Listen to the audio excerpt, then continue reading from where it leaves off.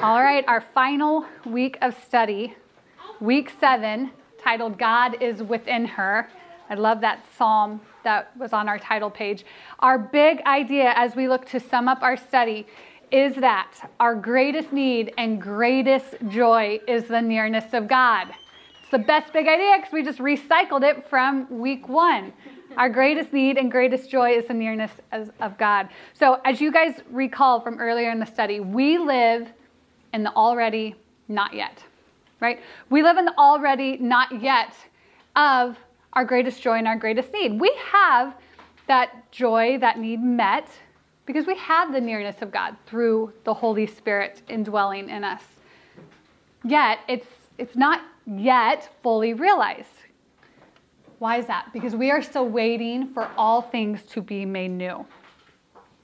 So in this last week, did you sense God's nearness? Were there times this week that you knew that God was dwelling with you? I did. I thought of, during worship on Sunday, I felt God's nearness. I felt his presence when I was reading the Bible with a woman this week.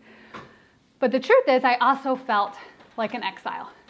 I also felt like I was a sojourner, like Adam and Eve. I felt at times that God's nearness is not yet fully restored. My oldest had some kind of sickness yesterday. I felt that. Matt and I had a miscommunication, and I felt that exile. But also, Matt and I had a girl from our youth group in Colorado who died. We live in the exile. God's presence has not fully been restored. God lives with us, but not to the extent to which he one day will. And that is what you saw this week in Revelation. So here is the quick context on the book of Revelation. First of all, did you notice there's not an S at the end of the word Revelation? I just realized that. John is giving us an image of the last scene of the play. He is showing us what is going to happen in the last days. This is what you would call the epitome of a spoiler alert. This is how God will restore his presence on earth. This is what we have been building up to for 7 weeks. I heard it said that it's on these pages of Revelation that we see a kaleidoscope of Old Testament promises. Isn't that poetic? A kaleidoscope of Old Testament promises. You guys saw so many repetitive words, right? We saw gold and fine materials and crystal seas and thrones and water and fire. We see that the instructions that were given atop Mount Sinai in week 3, they weren't just made up on the spot for the Jews, but as we studied this, we saw that they were actually patterned off of a reality in heaven from Mount Zion. This book of Revelation is often approached incorrectly, and I put myself in that category.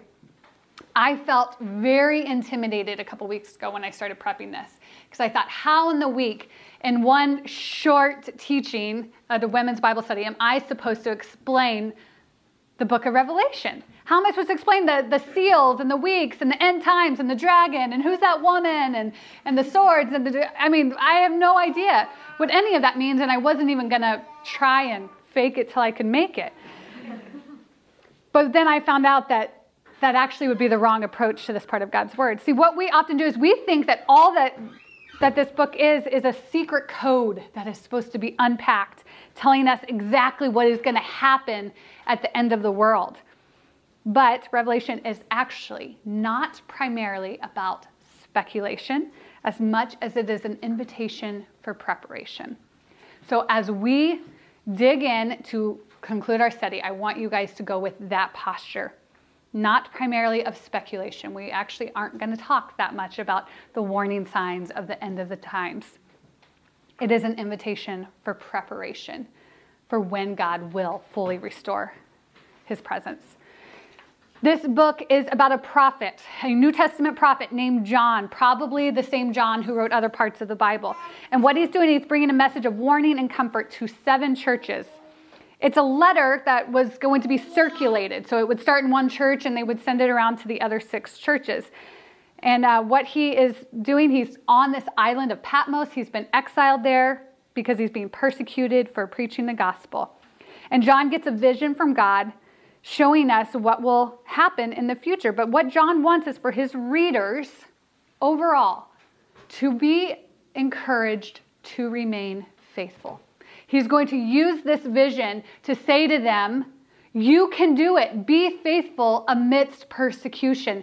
Stay true to the end because of this hope that is coming your way.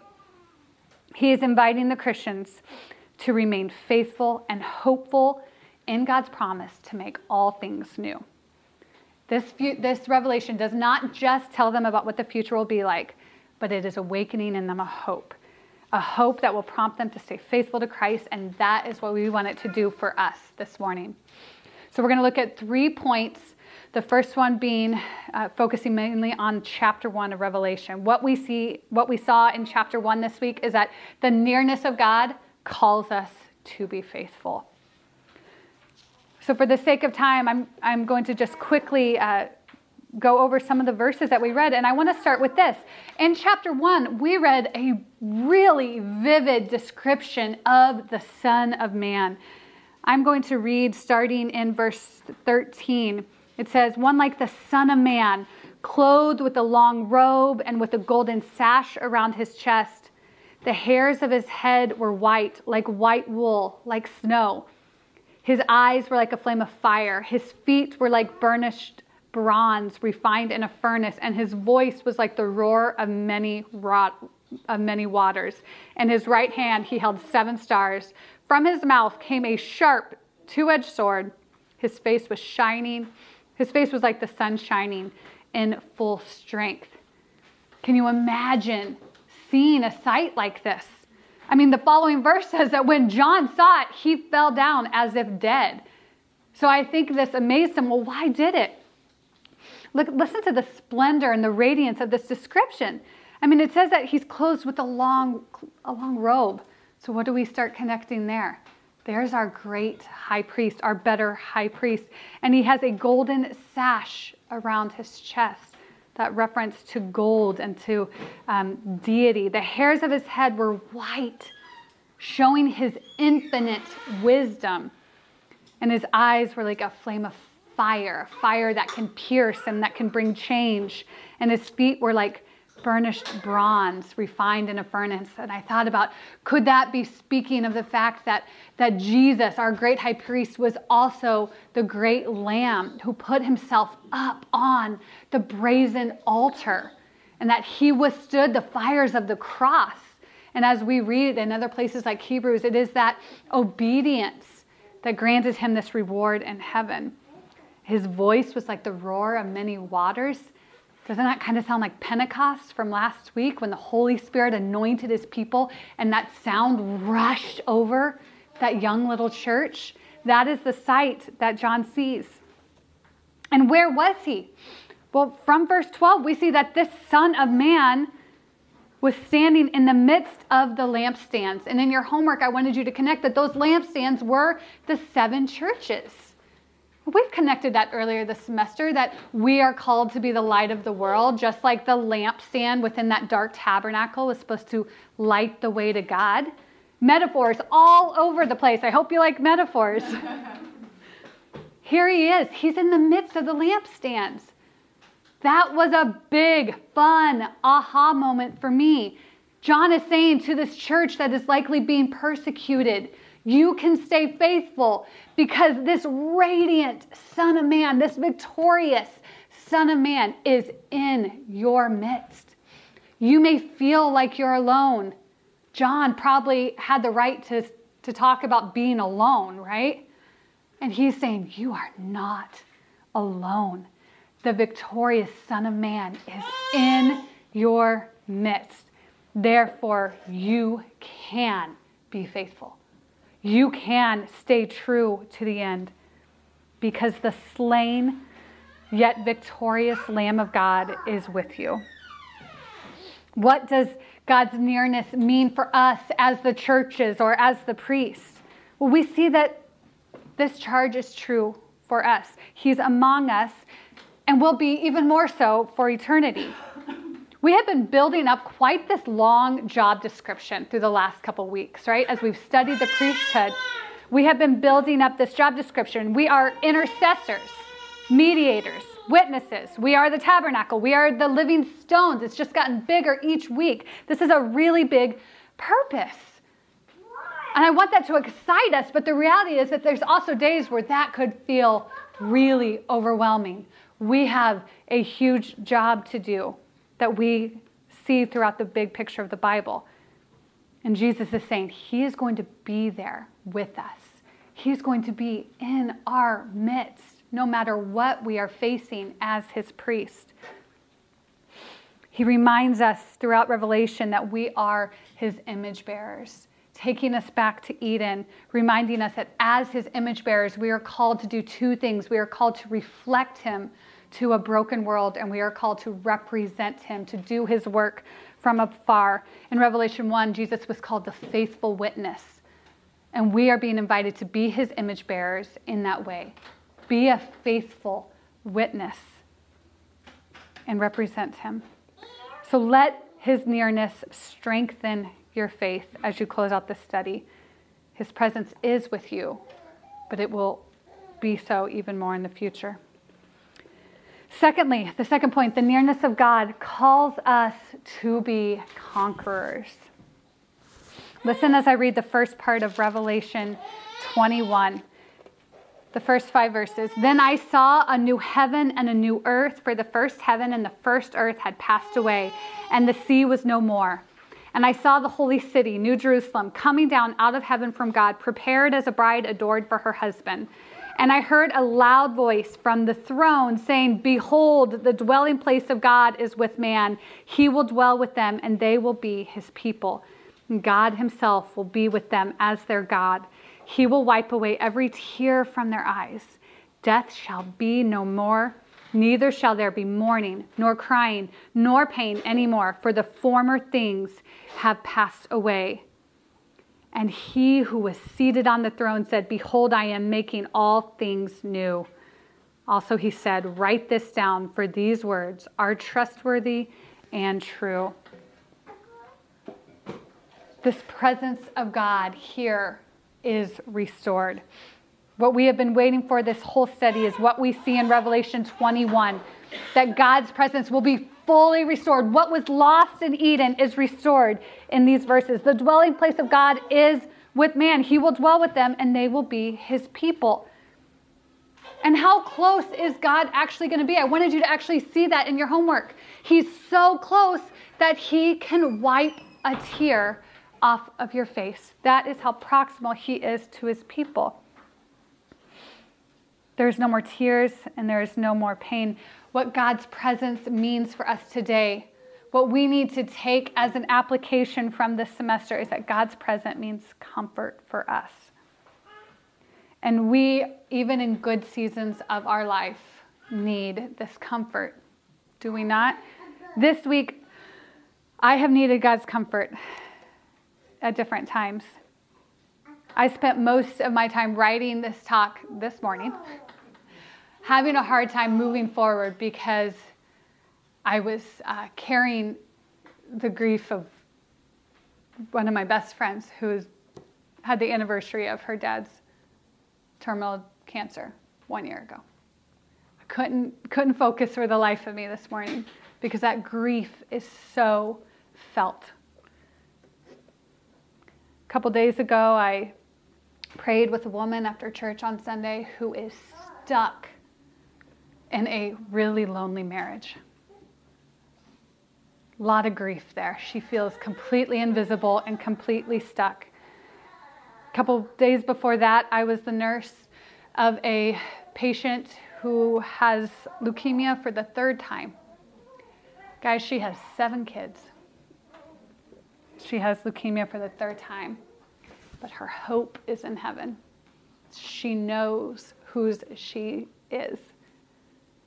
And she knows that someday God's full presence means full healing and full comfort for her. I have cried tears this week for much lesser things. I have felt overwhelmed and dropped a few tears. I've had friends cry because motherhood is hard and we don't have a clue what we're doing. I had a kid cry because he scraped his knee. We live east of Eden, remember? We live east of Eden, and that is exile. And often exile is filled to the brim with great losses, or filled to the brim with many small losses. But our future shows in Revelation 21 that our husband God, as he was introduced in this chapter, will not leave us here in the land of exile. Instead, we read in verse 5 that he says, "Behold, I am making all things new." What does he mean by that? Well, he says the former things have passed away. What are the former things? From week 1, what he's referring to is the curse. The curse will be gone in the new heavens and the new earth. The curse over our work and over creation. That curse that makes us not want to submit to our husbands, and the curse that makes labor hurt, childbearing hurt. That curse will be gone. And in that same time, Jesus will be making all things new. He describes us in chapter 21 as being a bride, and therefore himself as the groom. What we see is that our hope in the future is this great intimacy with God. Also fitting into the already not yet. We are already invited to be this bride, to not keep God at a professional distance, but to let him come near and to be our intimate husband. But that intimacy, what that should do is it should give us this hope and this strength to be more than a conqueror.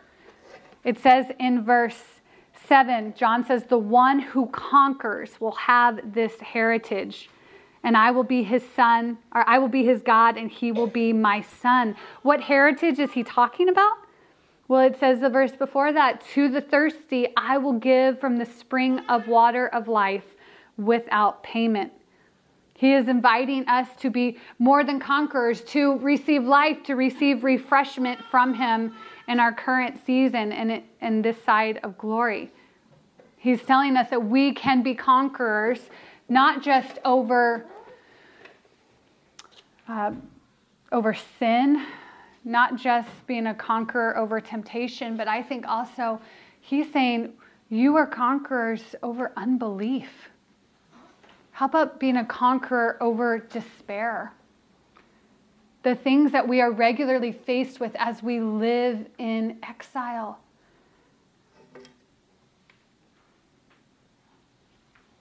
In Romans, it says, "In all things we are more than conquerors through him who loved us. For I am sure that neither death nor life, nor angels nor rulers, nor things present, nor things to come, nor powers, nor height, nor depth, nor anything else in all creation will be able to separate us from the love of God and Jesus Christ our Lord."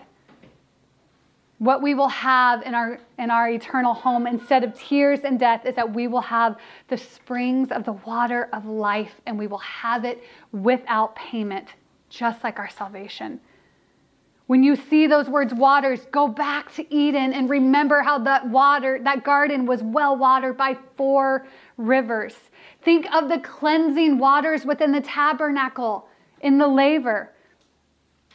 And maybe even think about the woman at the well who met Jesus and who was told that there is a water of life, a water that we can drink of and never thirst again. In our eternity, we will receive that water of life. And in our eternity, we will get the reward from being conquerors. So let's let the nearness of God now enable and equip us to be conquerors over whatever it is that you're feeling like you should probably just give up the fight against. What is it? Maybe it's apathy. Maybe you just don't care all that much about the things of God right now. And we are being invited to be a conqueror over that. Maybe it's despair. There is just too much loss. There is just too much heavy work, heavy relationships, too many pains, and you just want to throw in the towel and just go through the motions. The invitation here is to realize the nearness of God every day, to acknowledge the Spirit of God living in us that invites us to both remain faithful and to be the victors, to claim Jesus' victory in our lives. And third, the nearness of God means glory for us. John is telling the churches, hey guys, the reality of your future is that of glory. The reality of your future is glorious.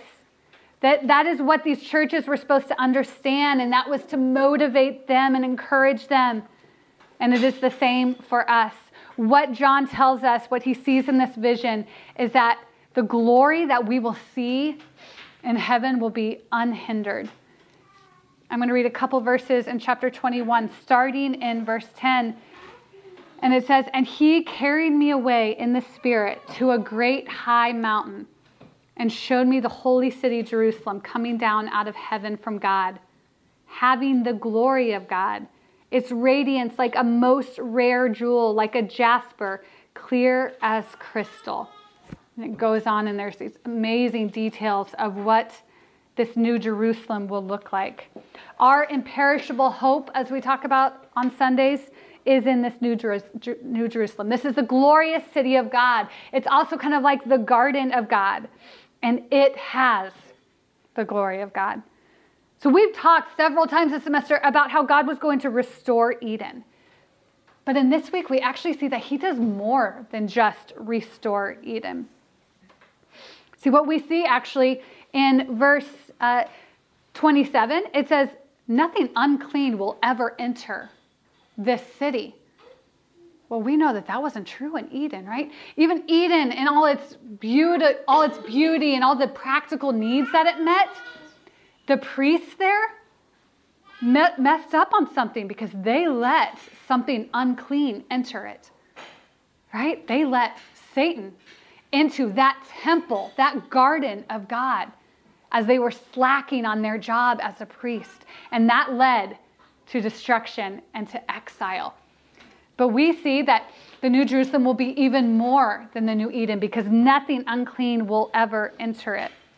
We talked earlier this semester about how the tabernacle was going to be like a portable Sinai. Remember that? So that God's glory could move with the people, came down from Mount Sinai and went into the tabernacle. We talked about how both the tabernacle and the temple were almost like a mini Eden.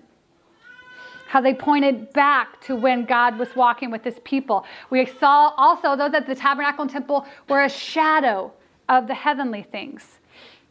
But we read here that in our future hope, there is no temple. There's actually no human constructs needed at all to house God. Well, why is that? Well, that's when you go back, you say, wait, why was that temple needed? Well, it was to house the glory of God.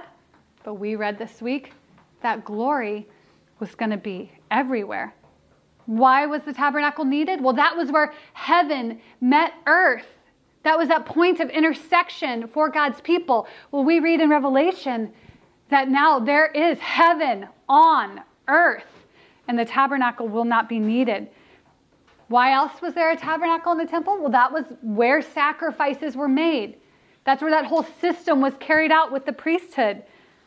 That will not be needed because the slain Lamb of God has triumphed over death forever.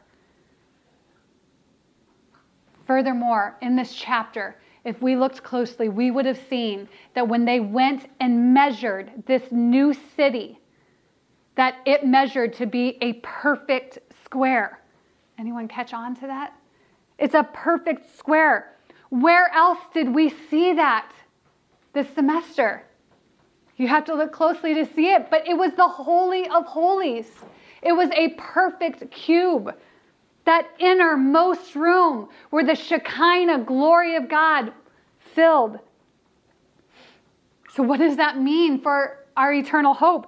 It means that the glory of God is going to fill all of New Jerusalem. It meant that no longer God's glory would be confined to a back room hidden from people, but that it was breaking out. Everywhere will be the holies of holies. His glory will be everywhere. Essentially, what John is describing in these last two chapters is this new home for his bride. He is bringing his bride to the top of a mountain, just like other prophets got to see this great vision from tops of mountains. And he says, hey, glorious bride, image bearer, this is the home I have for you. Our hope on this side of heaven is that Jesus is there preparing this place for us. The God that we have studied this semester, we have seen him as both transcendent, right? Ruling from heaven. But we have also seen him as very eminent. How has God shown himself to be eminent, to be near to you in this study? We have seen his eminence as he guided his people through a desert, as he moved into the back room of a humble tent. Then we saw him donning human skin and living as a man, and then indwelling in us as the Spirit. But ultimately, we see God is going to dwell with us in the new heavens and the new earth, where he is so close to us that he wipes away our tears. And this description is our greatest longing. It is our greatest need. It is our greatest joy. And that is something that we've got to get clear if we want to remain faithful unto the end. Our greatest need and our greatest joy is nothing less than this restored presence of God. And when we get confused about that, then we make quite the mess in our lives. When we subtly believe that we have other needs. I need closeness with my husband. I need a peaceful home. I need a savings account. I need an open floor plan. Right? We get so confused, and maybe we don't realize that in our life, but we need our body to look this way and our skin to look this way, and I need you guys to perceive me in this way and see me as successful. I need to be liked. You name it. What is it that we start to believe, oh, that's also my greatest need. Oh, that would give me my greatest joy. But the big story of the Bible tells a very different story. And so very important that we understand this is our greatest longing. No longer will we live in exile. And no longer will we be sojourners, sojourning east of Eden, traveling through a desert, wandering through our 30s. We will be home in this new earth and in the midst of God's glory. And what is so neat about this is that this is even Jesus' longing. In John 17, it's called the Great Priestly Prayer. And Jesus says to the Father, he says, I desire that they also, whom you have given me, may be with me where I am, to see my glory that you have given me, because you love me before the foundation of the world. What a sweet invitation to let our greatest longing line up with Jesus's longing that he took before the Father. So we should remain faithful. God's big picture should leave us in awe and cause us to worship. His promise to redeem and restore flows out from Genesis and can be followed all the way to the final pages of Revelation. So what do we do while we await restoration? A question we asked ourselves in week 1. This is what we remember. As these scenes in Revelation fill our minds and our eyes, we remember that God is on his throne. Ladies, we can remain faithful. We can remain pure. We can remain on mission because God is on his throne.